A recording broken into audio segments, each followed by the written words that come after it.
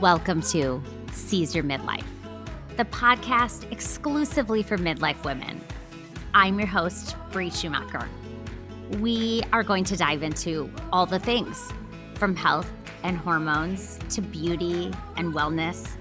We'll be asking the question, what's my midlife purpose? And what am I going to do with the rest of my life? We'll also be interviewing women who've taken leaps or made U-turns in midlife. This conversation is going to be engaging, sometimes educational, a little bit funny, and always real. It is my sincere hope that you find your midlife purpose and lead your most fulfilling life. So join us on this journey to seize your midlife. Let's go.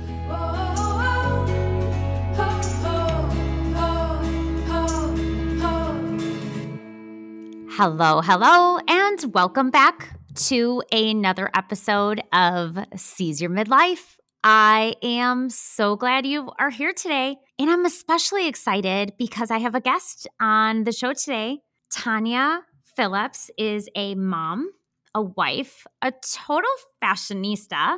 She is literally magazine gorgeous and a working model. A working midlife model. How amazing is that? But Tonya's experience and what she's going to share with you today might be surprising, and she gets really vulnerable. And so I'm so grateful that she's here, and I am going to let her story unfold from her, not from me. So welcome to Seize Your Midlife, Tonya. Hey, thank you for having me on. I'm so excited to have you. Okay, so as you know, my first question on the podcast is always, how old are you? Well, I am 44 for another, month and a half, and then I'll turn 45. All right, take the 44, girl. Take it. Okay, and what? I was going to say, I'm 44 years young. Absolutely. It's all about your spirit and your attitude. Okay, so tell me, where are you right now? Currently, we live in Taylorsville, Kentucky. If you couldn't tell by the accent, I live in Kentucky. I try not to have the Southern accent, but yeah. You have a darling accent. I love it. It's super cute. And one of the things that you told me is that you've spent your whole life in Kentucky. You know, you grew up in the Louisville area, and you'll have to apologize for my Midwestern accent and probably butchering of Louisville. But one of the things that you told me that was super surprising for me and unique was that you were the first person in your family to graduate from high school. Is that right? Yes. Yeah, that is correct. Out of my immediate family, I am the first one to graduate high school. Both, I believe my brother and my mom did go back and get their GEDs later. But yeah, I was the first one to graduate high school. So I felt like that was a great accomplishment. Yes, that's amazing. It's good when you can set the tone for, your life and your family's life thereafter. So that's awesome. And you told me a little bit about that time when you were graduating from high school, that you had been accepted into college and you were really excited because you had this dream of studying law, but your mom didn't want you to go. Was that surprising for you? I don't think it was a total shock because my parents were divorced and they had been divorced for several years.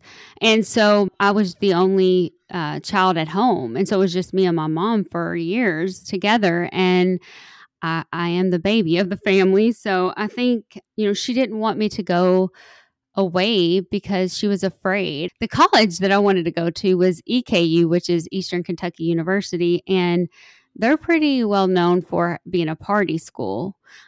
So she was afraid that, I was going to turn into a partier. But I wasn't, like I said, totally shocked. But it was a big blow because, to graduate high school and to really want to pursue to go to college and then to get into the school, because I'll be honest, I wasn't the best student. I was more social, but however, I did, get a high enough score to get in with my ACT score. So I was really excited about going away and building a new, life. And yeah, it didn't happen. Yeah, and it sounds like that was kind of a pivotal moment for you because then you kind of set out on this journey of really trying to find yourself, to find your path, to find the job for you, the right career, that it kind of started that whole journey for you because your dream wasn't going to happen the way that you had initially planned. So you decide to try beauty school.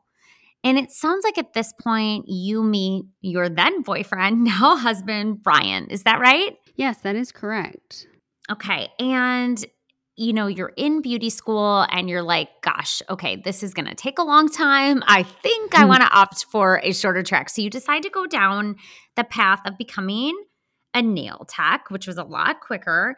And you kind of get down this journey of, continuing to figure out your career and your job and all of these things. So talk a little bit more about that. Yeah, when I wasn't able to go to EKU, I was kind of grasping at straws, thinking, oh my gosh, what am I going to do with my life? And then after I met my husband, before we were married, I was like, oh my gosh, I have to get my life together. This is what you do. You establish some sort of career and, settle down. And so, but the problem is that, when I went to beauty school, I love hair and I love nails and I love fashion, but I wasn't focused, so I quit going to beauty school for hair, but then decided to go back to do the nails because it was a quicker course. And at that time I was just like, oh, let me figure something out and hurry up and get it going because, this is what you're supposed to do. And yeah, so it kind of, like I said, I've kind of done a lot of different things in my life as far as jobs go. So, like I said, I don't know why I chose to do the nails. I think it was just because it was a quicker course. And I think that I say a blow to me of not being able to go to college kind of sent me on a spiral as like trying to figure out like who am I in a quick manner, I guess.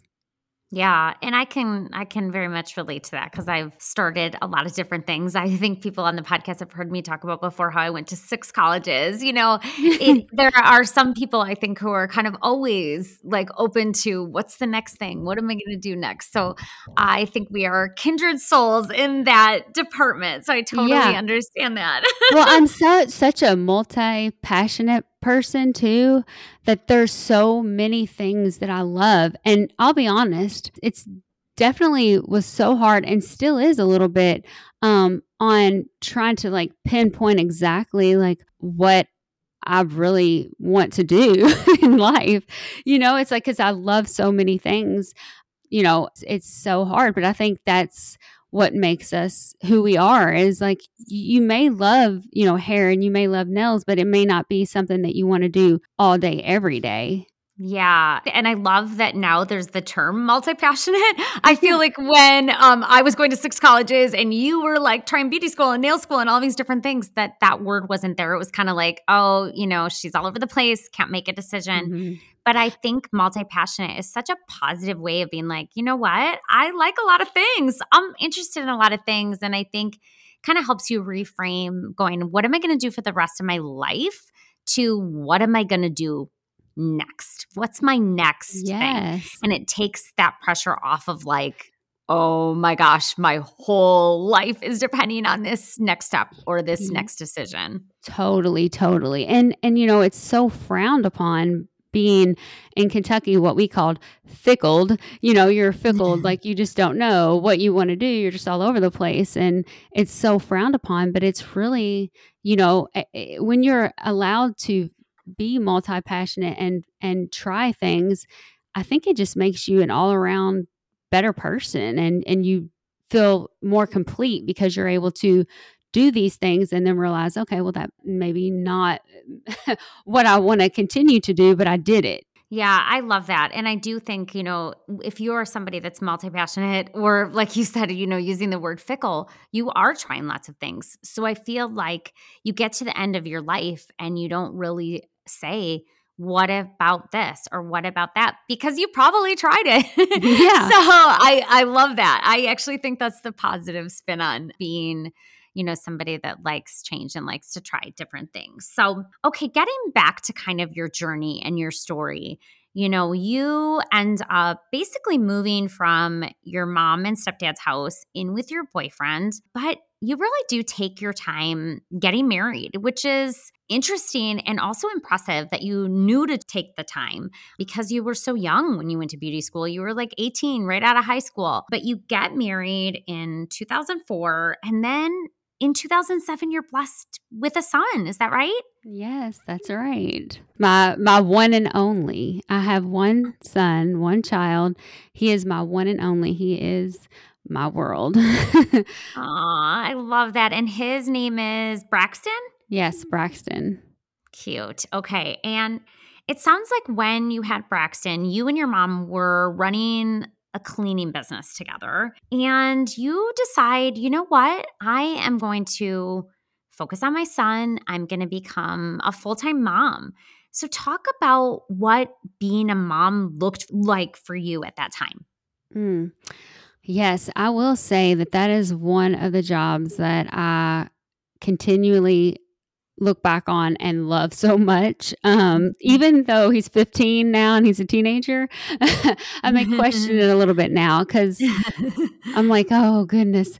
But that time in my life was such a blessing, to be able to stay home and to just, I don't know, to be able to teach him new things and to see all the firsts. It was such a special time. Special time. But in the same sense, it was a time where I kind of lost myself in a way. I was just so focused, on putting all my energy into him. So Yeah. I kind of just disappeared a little bit in the background. Well, I'm sure there are a lot of moms listening that can relate to that sentiment, to that feeling, especially when their kids were super young. But even now, as our kids are becoming teenagers, of going, okay, because I lost a lot of my identity along the way, now here I am at this place of going, now who am I and what am I going to do? And all of those things. And I know there are a lot of moms that resonates with. Oh, yes, for sure. For sure. Okay, so, it sounded like to me that you were all in the mom thing. You were, the team mom. You were on the PTO. You were like so present. You were doing all the things. And at the same time, your dad goes in for an epilepsy surgery that doesn't go well. And so you end up being not only, caregiving for your son full time, you're also your dad's primary caregiver. Yes, yes. So my dad had epilepsy. He found out at age 40 that he had epilepsy. He didn't have any, symptoms or issues prior. I mean, there have been some things that we realize now.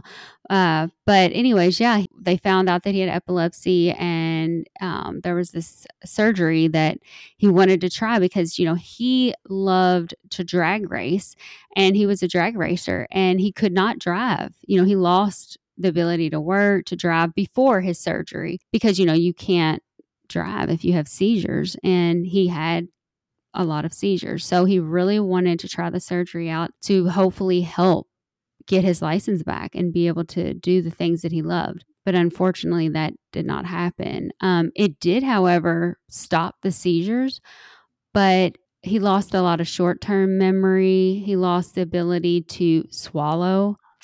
Yeah, it was so tough. My son was very young. I was also, a wife. So, trying to take care of my husband, my son, and now my dad was a lot of responsibility. And it was definitely, one of the hardest times in my life.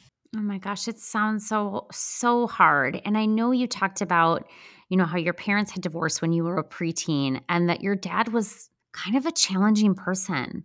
And so I imagine that made this time even the more hard for you. Yes. Yeah. My dad and I had a rocky relationship. I mean, I'll be 100% 100% transparent that my parents got divorced because my dad had cheated on my mother, and they were married for 21 years. So that was a very long time. And, when that happened, it was such a hard time for me. I was a young, early teen.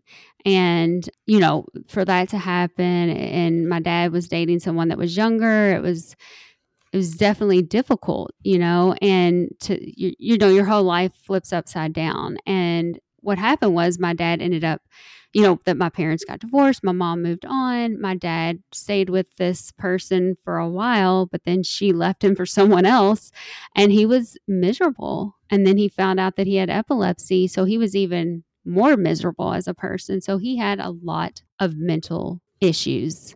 So he just had so much animosity towards women, because he lost, 21 years of his life, his married life to this person who he thought he was going to be with for the rest of his life. And then she left him for someone else. And it was just a really bad time. But anyway, with our relationship, it made it difficult because he would say derogatory things about women, and he was so miserable as a person. And now I see that now, but at that time it was so hard.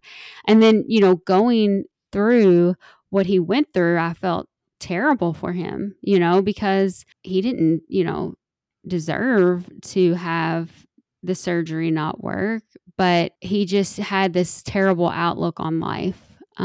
Which I mean, in that position, I would probably I don't know if I would be the same, but it would definitely be something that it would be difficult for me to go through as well. Right. I think, sometimes a relationship with a parent can be so challenging and so layered because, like you said, you loved your dad. You could empathize with him. Your heart broke for him, but also he wasn't treating you well.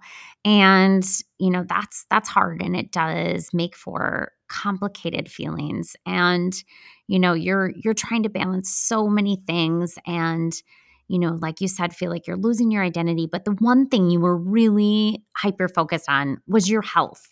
And you told me about how you were trying to just eat super healthy, how you were teaching classes like spin and boot camp and all of these things, but you were not feeling healthy. You were actually feeling so sick that sometimes you had a hard time getting out of bed. Can you tell us a little bit about what was going on? Yeah, so one of the many jobs that I had was in the fitness industry as well. So I worked in the fitness industry, teaching, spin and boot camp classes during that time, and that was like my way of getting out of my head and out of all these things that I was going through as a mom, and taking care of my dad, and I was taking care of everyone else and really trying to take care of myself by trying to live a healthier lifestyle and working out and teaching these classes.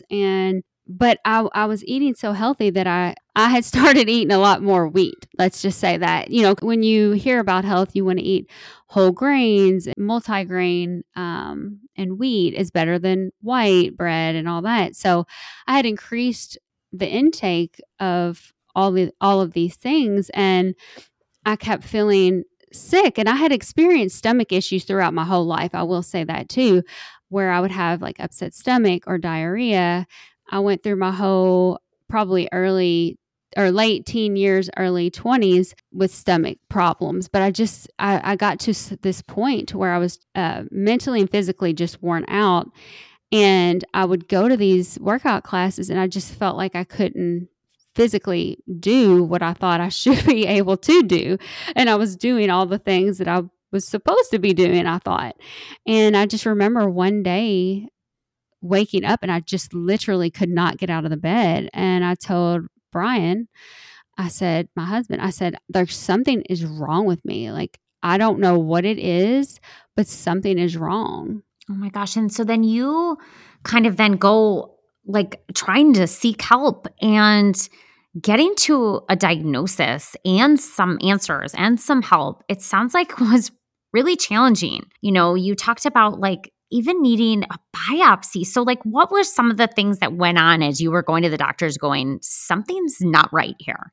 Yeah, so I would go through spurts, where that time when I couldn't get out of bed, we thought, well, maybe it's depression, maybe it's something, I'm like, no, it's physically something. And I would get on a WebMD and try to self-diagnose and I would go to my regular physician and they ran, some blood work and they said, well, your levels are off here.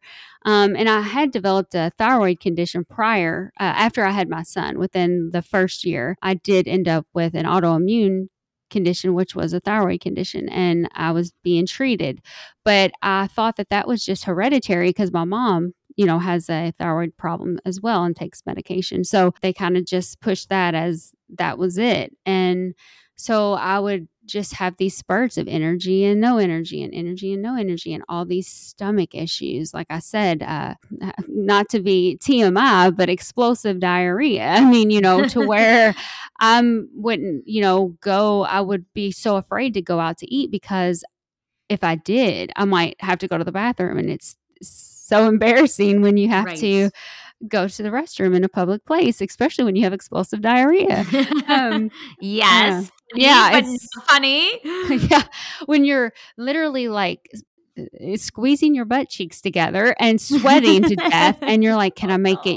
This line is going. I don't know if I'm gonna make it. Some Oh. funny stories, but my friends can tell you that there has been some close calls. But luckily, yeah. Anyways, I was seeing different doctors, and when the blood test came back, my I want to say my white blood cell count was low and something else. So they thought that it could be leukemia because of my symptoms, and so I had to have a bone marrow biopsy done. And Oh. yeah, luckily that came back okay. And they were like, we don't really know what it is. So we went to Cleveland Clinic and they did some testing, and I had to wait for those tests. And I thought, you know what? I'm going to go to an allergy and immunology doctor to see, to get to the depth of my immune system, because I was battling sicknesses as well. Like I would get sinus infections and rashes and let's see, headaches. And I mean, so there's just so many different symptoms that went along with what I was experiencing, but we couldn't pinpoint exactly where it was coming from. So finally, I went to him before I had gotten my results from Cleveland Clinic. And immediately when when he walked in, he said, I can tell you right now, you have celiac disease. And with just looking at you. And I kind of stepped back and I said, well, it's weird is because I had been looking trying to self-diagnose by looking up online, but I kind of thought the symptoms sounded similar to that. And yeah, he's like, we're going to do this one blood test. I mean, that was it, a blood test, one simple blood test that checks all of the things for celiac disease.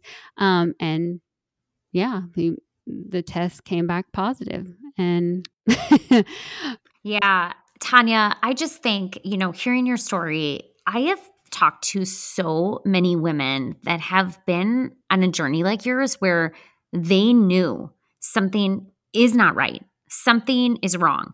And yet the doctors keep kind of pushing them off. Like, oh, like when you said, maybe it's depression, that is almost always the first thing. And I just feel so irate on your behalf and on the other women I've talked to behalf that is how a doctor would dismiss problems that are so bad for you that you're like not wanting to go out to eat because you're so scared. Like that is a legitimate problem. That is not depression. And then you got the IBS diagnosis, and you were the one having to say no. Like I need an answer.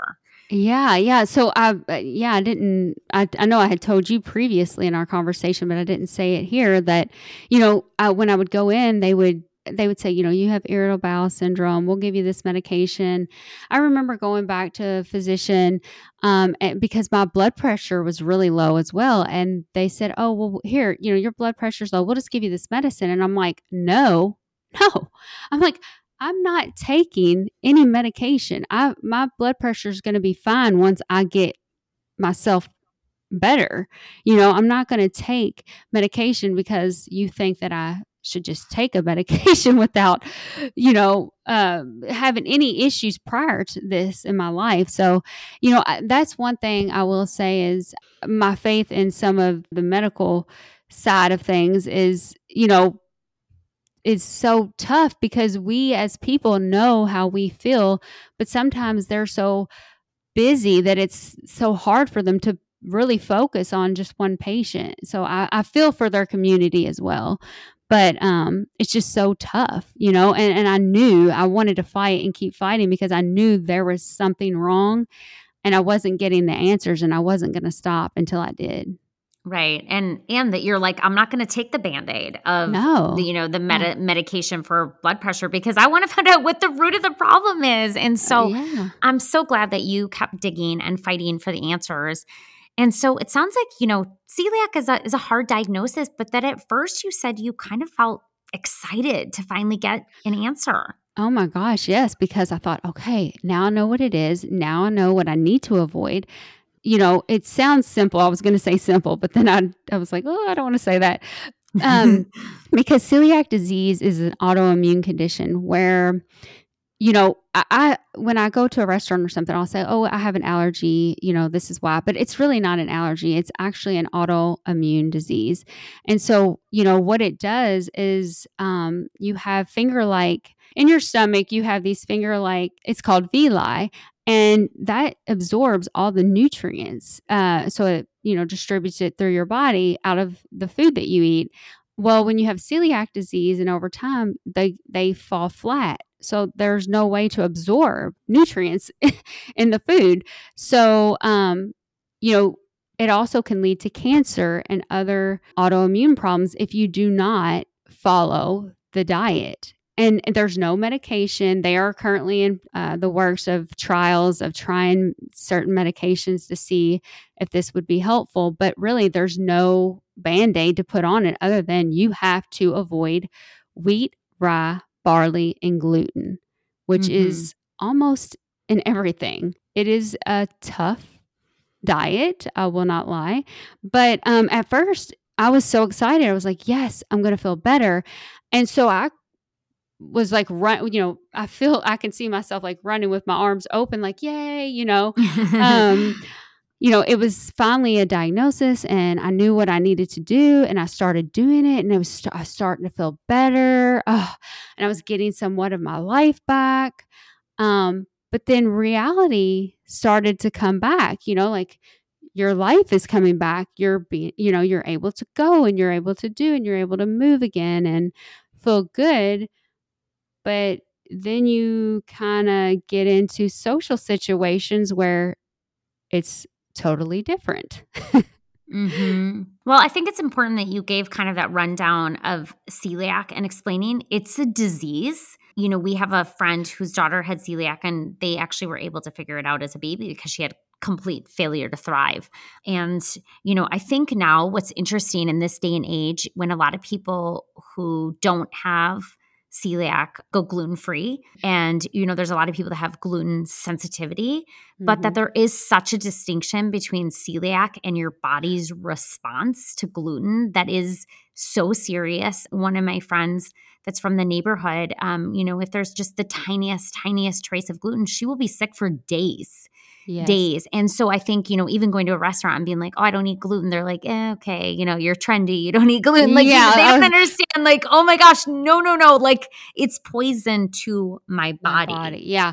That is something that I wanted to say too, is that it's not a fad diet. And a lot of people think that, one of my best friends works for a restaurant and, I would eat there, periodically because they have a gluten-free menu. And then she told me, she said, don't eat it again. I know my menu says gluten-free, but do not eat it because it is not gluten-free. And that is very scary. And it's very scary and very common because I'll tell you, they're not educated. The restaurant industry is not educated. The workers aren't educated about how one little trace or two little parts per million can really affect someone with celiac disease or a sensitivity. So it's not just this, fad diet. And, you see it on TV and you hear it in the movies, people will say, oh, I'm gluten free. They make a joke about it or they'll joke on it, but and it is funny in some ways, but it's truly not when it's someone's life. Yeah. Well, and you talked about how you're vegetarian. And so for you, like a lot of your diet was gluten. It was like the whole wheat pastas and the whole wheat breads and all of those things. And, even though you were running with your arms open, being like, yay, I'm so excited that I'm going to feel better, that kind of shifted pretty quickly. And you started to feel pretty paralyzed by this new diet and restriction and lifestyle. So talk Mm. a little bit about what started to happen with you. Yeah, it was like I envisioned myself running with my arms open, and then as I get down to it, then I just hit a brick wall Oh my because God. I have a yeah, visual of this, by the way. yeah, yeah. I totally do too. So I'm very visual as a person, but yeah, I mean, it was so I was excited about getting better, but then when reality hit that I would never be able to go back to what I was prior, meaning when I go to social events or family functions, I mean, Christmas. I mean, I could just go on, but, you know, going out to eat, it became very difficult because like I said, I would trust in people and then I would go and then, like I said, my best friend would tell me like, don't eat it again because it's not, because I would experience sickness like you talked about your friend. So I just started to feel just awkward because not only was I vegetarian, but I'm also now gluten free, but then I didn't drink alcohol, and it's just a choice. Like it wasn't, I had a problem. It was just something that I never really acquired the taste for. My brother, who is 7 years older than me, was an alcoholic. It runs in our family. And I just seen so much that alcohol can do to a family and a person Mhm. that I was just literally, I think, so afraid. And I've tried alcohol before, but it just Mhm. wasn't, it just didn't taste good. So I just don't drink. So not only do I not drink, I don't eat gluten and I'm a vegetarian. So when you go to a function, it's really, really hard to fit in. You're like, oh, what do I eat? And then asking, it's so hard to go to a function and then ask, well, can you tell me what is in this? Like, what products did you use? Was it in a separate area than you bake this cake? And just, all of these things. And most people, their kitchens aren't certified, gluten free. I mean, Mhm. my own kitchen isn't certified gluten free. I mean, I have and cook gluten in my kitchen for my family, but I don't ingest it. So it became honestly really, really hard. And I recall a time, and I've never shared this publicly, but it was actually my 40th birthday. And it's a quick story. And my friends were throwing me this 40th birthday party. And I told them, I said, I don't want a cake. I don't want any of that because I didn't want them to have to eat gluten free cake. And I honestly don't really like any of the gluten free cakes that I've tried. So, I mean, it's just so different. It's when you go from being able to eat gluten and not gluten, it's a little different. It does taste different. So, but I told them, I don't want it, don't get it or whatever. And there's a bakery that's certified gluten free in Kentucky or in Louisville. And so they had ordered some cookies, I believe, but they ended up getting a cake. And it was very hard. I didn't want to really even look at the cake or have the cake. And I felt bad. I really felt bad because I know they did it because it was my birthday and they wanted it to be like a Celebrate thing. you. Yeah, to Yeah. celebrate it and for them to be able to eat it. But it was so hard. Like I've never publicly said this, but it was one of the hardest things. I remember crying because they were all there and I was so happy that we were sharing this moment together. But I was also really crying because I was very sad. I was mourning the fact that I was not able to eat that cake. And it was my 40th birthday, So those are the things, that just make me feel socially like awkward. Yeah, and you said that it really just like deeply impacted you, that you started to just feel kind of isolated and you started pulling back from a lot of social things. And then you really just stop really eating very much at all. So, what happens? Because things like this whole diagnosis, all the things that had seemed so positive at the beginning, really just take kind of like a dark turn for you. Yeah, like I said, when I started to actually get back out socially, I felt so isolated or just not normal. And I hate to use that word because I don't quote unquote like the word normal. Right, right. Because who is? But I I felt, just so different, when I would sit at a restaurant and watch everyone else celebrate and just sit there. And, at first, like I said, it didn't really bother me. But then it started to get to me because it made me feel like, okay, there's something wrong with me. I also, when I was diagnosed with the celiac disease, when I was went to that autoimmune doctor, I had other food allergies. So I had to remove a lot of food from my diet. But like I said, at that time, I didn't care. I wanted to feel better. So that's what I had done. So then I slowly kind of started to reintroduce foods back, but it had to be one at a time and it had to be like a month long, So there were so many things on that list. I mean, rice, blueberries, apples. I mean, there were so many things. So I would just one at a time, one at a time. And like I said, I just started feeling like socially awkward. I think the pressure of being, a caregiver for multiple people in my life, perfectionism has been a struggle for me throughout my life too. So I wanted to strive to be perfect. And this was another way of kind of like feeling like I was doing something. I don't know. It just took me down this really dark path of just being really mad at food, to be honest. Like I was just so mad that I couldn't be normal and be able to eat. And, taking my son to even the like McDonald's for it's not the healthiest, but it was something that, he could play in Kids the little like, play. yes, Yeah, yeah. kids love and they want to go to and play in the play place and whatever. And, just to like smell the smells and remember and to think. And it just started mourning. That was it. I was Mhm. mourning and I was getting so dark and so mad that I just said, if I can't, because people would say to me like, well, there's so many things now that are gluten free. You could try, I just seen that this is gluten free now. And like I said, the bread and the pastas, I mean, they've come a long way today from where it was when I first found out, but they're not the same. And so, trying to have like a biscuit or something is so different. Mhm. And I would just be so mad that I couldn't eat it that I just stopped eating it.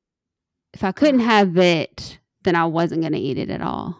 Right. And you talked about how at first it really wasn't about weight, it wasn't about a number, but slowly it became about that. Mhm. And, you just start really dropping weight. So, talk a little bit about kind of that turning point and what ends up happening. I think, for me, it was almost like a control thing. It was something that I could control by that number. I had gotten to a place that felt like I was in control. Like, okay, well, if I can't eat it, then I won't. And, people would make comments and say, like, are you okay? And I don't know if it was the attention that I was getting from the comments, not about it wasn't in a good way, it was a bad way, but maybe it was the attention that maybe I was lacking because I was not getting a lot of attention because I was focused so much on caregiving for others. Mhm. The weight, the number, it was just a thing to control, I can't really pinpoint exactly because I think there's so many things that play a factor in why it got to that point. I think because I was getting noticed maybe, Mhm. um, and I felt so, I don't want to say unnoticed in my life by the people that I loved and was taking care of. And for someone to notice me, even if it Right. was in a negative way. Acknowledge you. Yeah, Yeah. acknowledge. There we go. Acknowledge. Yes. Well, and it sounds like, and that makes complete sense. The control, the attention, all of this. And so you end up with really a full blown eating disorder. And somewhere during this time, your dad also passes away. So what was that like? You had a lot of really heavy things going on. Yeah, so I remember when I first went to the doctor and they asked me, "Do you have an eating disorder?" And I would say, "No, I don't have an eating disorder," because at the time I was so sick in my head that I didn't think I had it. I said, "No, I have celiac disease.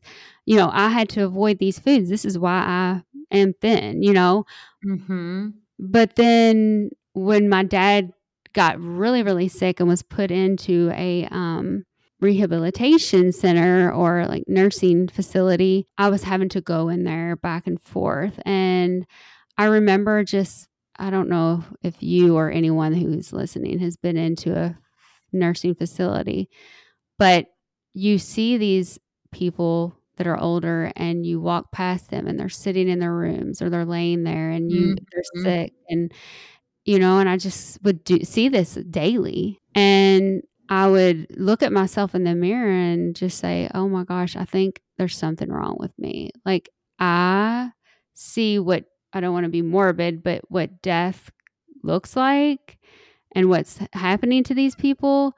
And I look at myself and I see some of those same things, and I am not ready to die. So I started to think about like possibly seeking a therapist. Like I might need to talk to somebody, maybe if it's just about my life and my past experiences and things like that. And so while he was in there, I started to talk to a therapist, and then they told me, a psychologist actually said, you have anorexia. And that felt like a sentence, like a death sentence, because anorexia is a mental illness and it has the highest mortality rate of any mental illness. And when I read about it and talked to them about it, I was just in complete shock that I was in that position at my age. And it was one of the, I say, wake up calls. And in that process, I started to talk to my dad because he was getting to the end of his life. And I'm trying not to get emotional. Aw. But we had several conversations at that time where I felt like we were making amends for all the times that were, you know, kind of like healing that I needed to heal from. And Mhm. once he passed, that was probably a weight that had lifted off my shoulders. And I was able to then start to heal and, you know, get into my recovery journey. Yeah. And I mean, gosh, that's just like a lot of things all at once, the celiac that leads to anorexia. And I think you saying and telling everyone, like, it has the highest mortality rate of any mental illness in women, I think is such a just, huge mind blowing statistic. And then you had all these hard things of caregiving. And finally, this turning point where you get into therapy, you really start working on your healing, taking care of yourself. And at that same time, you decide to start a podcast. Is that right? Yes, that's right. Yeah. Once I started into therapy and I started getting better, it was time for me to focus again on myself. And, my son wasn't, as young and he didn't really need as much of me. And this was going to be my new baby. I was calling it like, this is my new baby. This is something that I'm going to do for me. And I really wanted to start the podcast so that I could share, stories of other people. And I call it Not So Darling, or I called it Not So Darling, was because I wanted them to share those not so darling moments in their life, to which pivoted them and to the life they have now.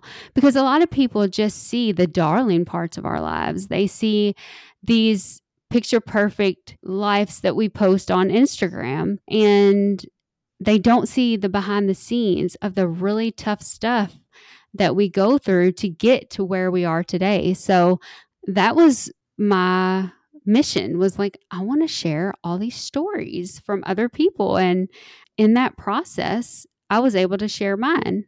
Yeah, and you talked about how, your podcast started off as kind of this idea of you're going to do this for yourself, you're going to tell these stories, but it really transformed you from the inside, didn't it? Oh my gosh, yes. It was another therapy for me. It was so therapeutic. I think that 50% of the podcast has helped me through my recovery. I mean, just listening to other people talk about their stories. And I mean, I've had a wide range of guests who have talked about so many different things, but I've learned so much from each and every one of them. It was just so beneficial for me. And then it really allowed me to open up and then to actually share my story, which was so scary because I'll be honest with you, my husband, maybe one or two of my closest friends knew, and not even really my mom. I told her just a little, but not many people knew that I had anorexia. I was so ashamed of myself to be at my age and to struggle with an eating disorder because I knew that it was quote unquote, a teen or a young person's disease. People don't really realize that there is women in midlife who are continually struggling every day with eating disorders. And it may not be anorexia, but it's some form of an eating disorder. Absolutely. I think you are spot on, and nobody's talking about it. No. I love and can relate to how the podcast was so transformative for you, because that's how I feel this podcast has been for me as well. And one of the things that you mentioned to me was how it just created this community for you. And through that community, you start getting involved in modeling. And I know you had done some small things in your childhood, but talk about modeling in midlife because that defies the odds. Yeah. So, well, I will say that I modeled some when I was younger. My grandmother, she put me through modeling school. And so I did some modeling then. And, like I said, I love style and fashion. However, I'm not really fashionable right now. Luckily, we're not on video. But yeah, so that is, like I said, another passion of mine. I love to be in front of the camera. My parents said I was they call it a ham. I loved to record myself, with our old camcorder and take photos. So it was just right up my alley. And in my everyday life, I'm not fixed up. I mean, I'm totally not. And as a mom, I was living in these lounge clothes or t-shirts and running shorts. That's my go-to. It's very comfortable. And so, it was a way for me to express and be different, like a different person. So I put on this outfit and it may look, from the 70s, or, it could be a glam, or it could be this. And so I could just morph into this person and just like express myself through it. And I just, what my podcast platform allowed me to do was build my community on my social media and on Instagram. And so then I was like, well, I'm going to share all the other things that I like, beauty and fashion and style and home stuff, because I also like that too, DIY. So I decided to just start posting stuff like style. And from there, I just had people reach out to me. Hey, do you want to do a shoot? Do you want to model this for us? Do you want to do this? And I said, well, heck yeah, I want to. This is a way for me to express myself. And so, because I don't get to wear this stuff every day, or I could, I guess, but I don't. And yeah, so I'm doing it. I'm pushing forward. I want to also break down those doors of ageism and say, like, wait, hang on a minute. Yeah, we're over 40, so like we can, we're the ones buying your products and your clothing. So I think you should give us a little time and and help market your product by, showing that women over 40 can, look good too. Yeah. And I think, I mean, when I hear you talk about modeling and when I see your pictures and everything, I just imagine that that was another place for you to heal because you got to put those clothes on and feel good about yourself again, feel confident. And also, then it kind of forced you to get out of your house, to be in social situations, to, build that muscle again. And so I just imagine that it was healing on multi level. And when people go to your Instagram page, they are going to see you look 25, not 44, and you are beautiful and rocking it and killing it and defying the odds. And I love that because I agree with you. I think, our society is turning slowly towards having, people who are different ages or different body sizes or different things like that in front of the camera. And you are part of that movement. And that is so incredible. So kudos to you for that. But what's so interesting is, before you and I talked from the outside, looking at your Instagram page, I mean, you look like a model, you look like a magazine cover. But then when I really got to talk to you, I realized just, kind of these insecurities that you have. And you really talk to me about how you still are just living with regret and uncertainty. So can you talk a little bit about that? Yeah, I think that that's why my Instagram is not so darling Tonya, is because you know people may envision me in one way. When they see those photos, they may think of me as this, what you say, at 25. I'm like, oh, okay. Yeah, that would be fabulous. I appreciate it. I mean, now at my age, it's funny is because I always tell my husband, I'm like, if people think I'm like 40 or like 39, I'm good. That's good. That's good. Yeah. Good. 25, I don't know. But thank you. Thank you so much. I'm going to have a hard time getting out of this room. My head's going to be so big. But no, I think, I struggle with, insecurities every day. Oh my gosh. Like with who I am now, even socially going out places, with my son, he's 15. So I think, oh no, do people say anything to him at school? Like, cause, I put things out there. And so, I'm wondering, like, does it make him feel uncomfortable? So we've had conversations about that.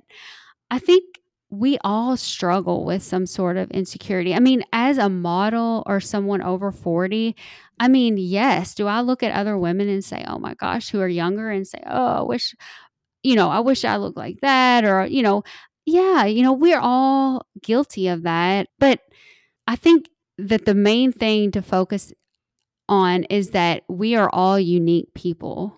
And so creatively, no matter what our age or size or gender, it's, something that we will always be is just ourselves. Yeah. And something that you said to me that, I really wanted to just point out kind of our conversation was you had said to me, like when we talked last time, how you had this just still kind of regret about not going to college and that was kind of an insecurity of yours. And I said to you, and I just want to say to you again and to everyone listening, that I think it's really important to start where you're at. Because as much as we look back on our life and we say like, oh, I wish I would have, or I wish I could have, or if this had gone differently, we truly cannot go back in time, but we can start right now where we're at. And one of the beauties of midlife is that we're not starting from zero. We're starting from experience. We're starting from wisdom. We're starting from years and years of growing to the place we are now. And so I think, trying to really hold firmly in, your self-esteem and feeling good about yourself and, where you've come in your journey, I think is so important. And I think so important for every single woman listening. And I greatly appreciate you sharing, your story and being so vulnerable, because I think we do live in an Instagram culture. We do live in a absolutely perfect, curated thing that we're handing to the world. And when you are vulnerable, when you share your insecurities, you invite other women to be real, to do the same. 100%. I would say I don't have regrets because I wouldn't be here right now talking to you. But uncertainty of what it would have been like if I would have been, if I would have went to college or been a little more educated, in some form or fashion. But I think that, what you said was key. Yeah. And something, that I also appreciated about you was that you were like, I haven't really figured it all out yet. I'm still figuring out kind of what I want to do next. And I think that more women than not in midlife feel that way. That we're at a stage where we're like, oh gosh, like we've got a lot of life left to live, but we've already lived a lot of life. So like, what's next? What am I going to do next? And so what would you tell the woman listening that can relate to being in midlife and saying, what's next for me? Well, I'm going to quote a song. Oh, I like it. Yeah. Seize the day or die regretting the time you lost. Because I think that, seize the day and just realize that our lives are not over. They are just beginning, and yeah, just don't give up on your dreams because, ever since I was probably, I'd say 8 years old, I wanted to be in front of the camera. I'll tell you that. Like I said, and here I am at 44, going to be 45, and I'm doing it. So, It's never too late. No, it's never too late. Never. I love that. I love that because, yeah, you are doing it. So tell everyone where they can find you. I know you are really active on Instagram. So tell everyone your Instagram page. Yes, it's Not So Darlin Tonya, and it's DARLIN, Darlin. Yes, Tonya. The Southern way of saying yes. it. Oh my gosh. And they can also listen to old episodes of my podcast, which is the Not So Darlin podcast. However, I'm not recording anymore, but they can listen there. Yeah, and you have a lot of great episodes that I'm sure people will want to dive into. I cannot thank you enough for coming on today, Tonya, and for sharing your story and for being so raw and honest. I greatly appreciate it. I'm sure everyone listening will too. Thank you guys so much. And I appreciate you. And I love your podcast. Seriously. It's great. I appreciate that. And I relate so much to everything you said about the way that starting a podcast changes your life. So thanks again. And thanks to all of you for listening. I am truly humbled that you tune in. And if you can so kindly tell a friend about the podcast or give it a rating or review, I would appreciate it because the more women that find this podcast, the more women will join in on this conversation. And the more women that join us, the greater this conversation will be. So thank you so much and have a beautiful day. And don't forget to seize this very day. Thanks again.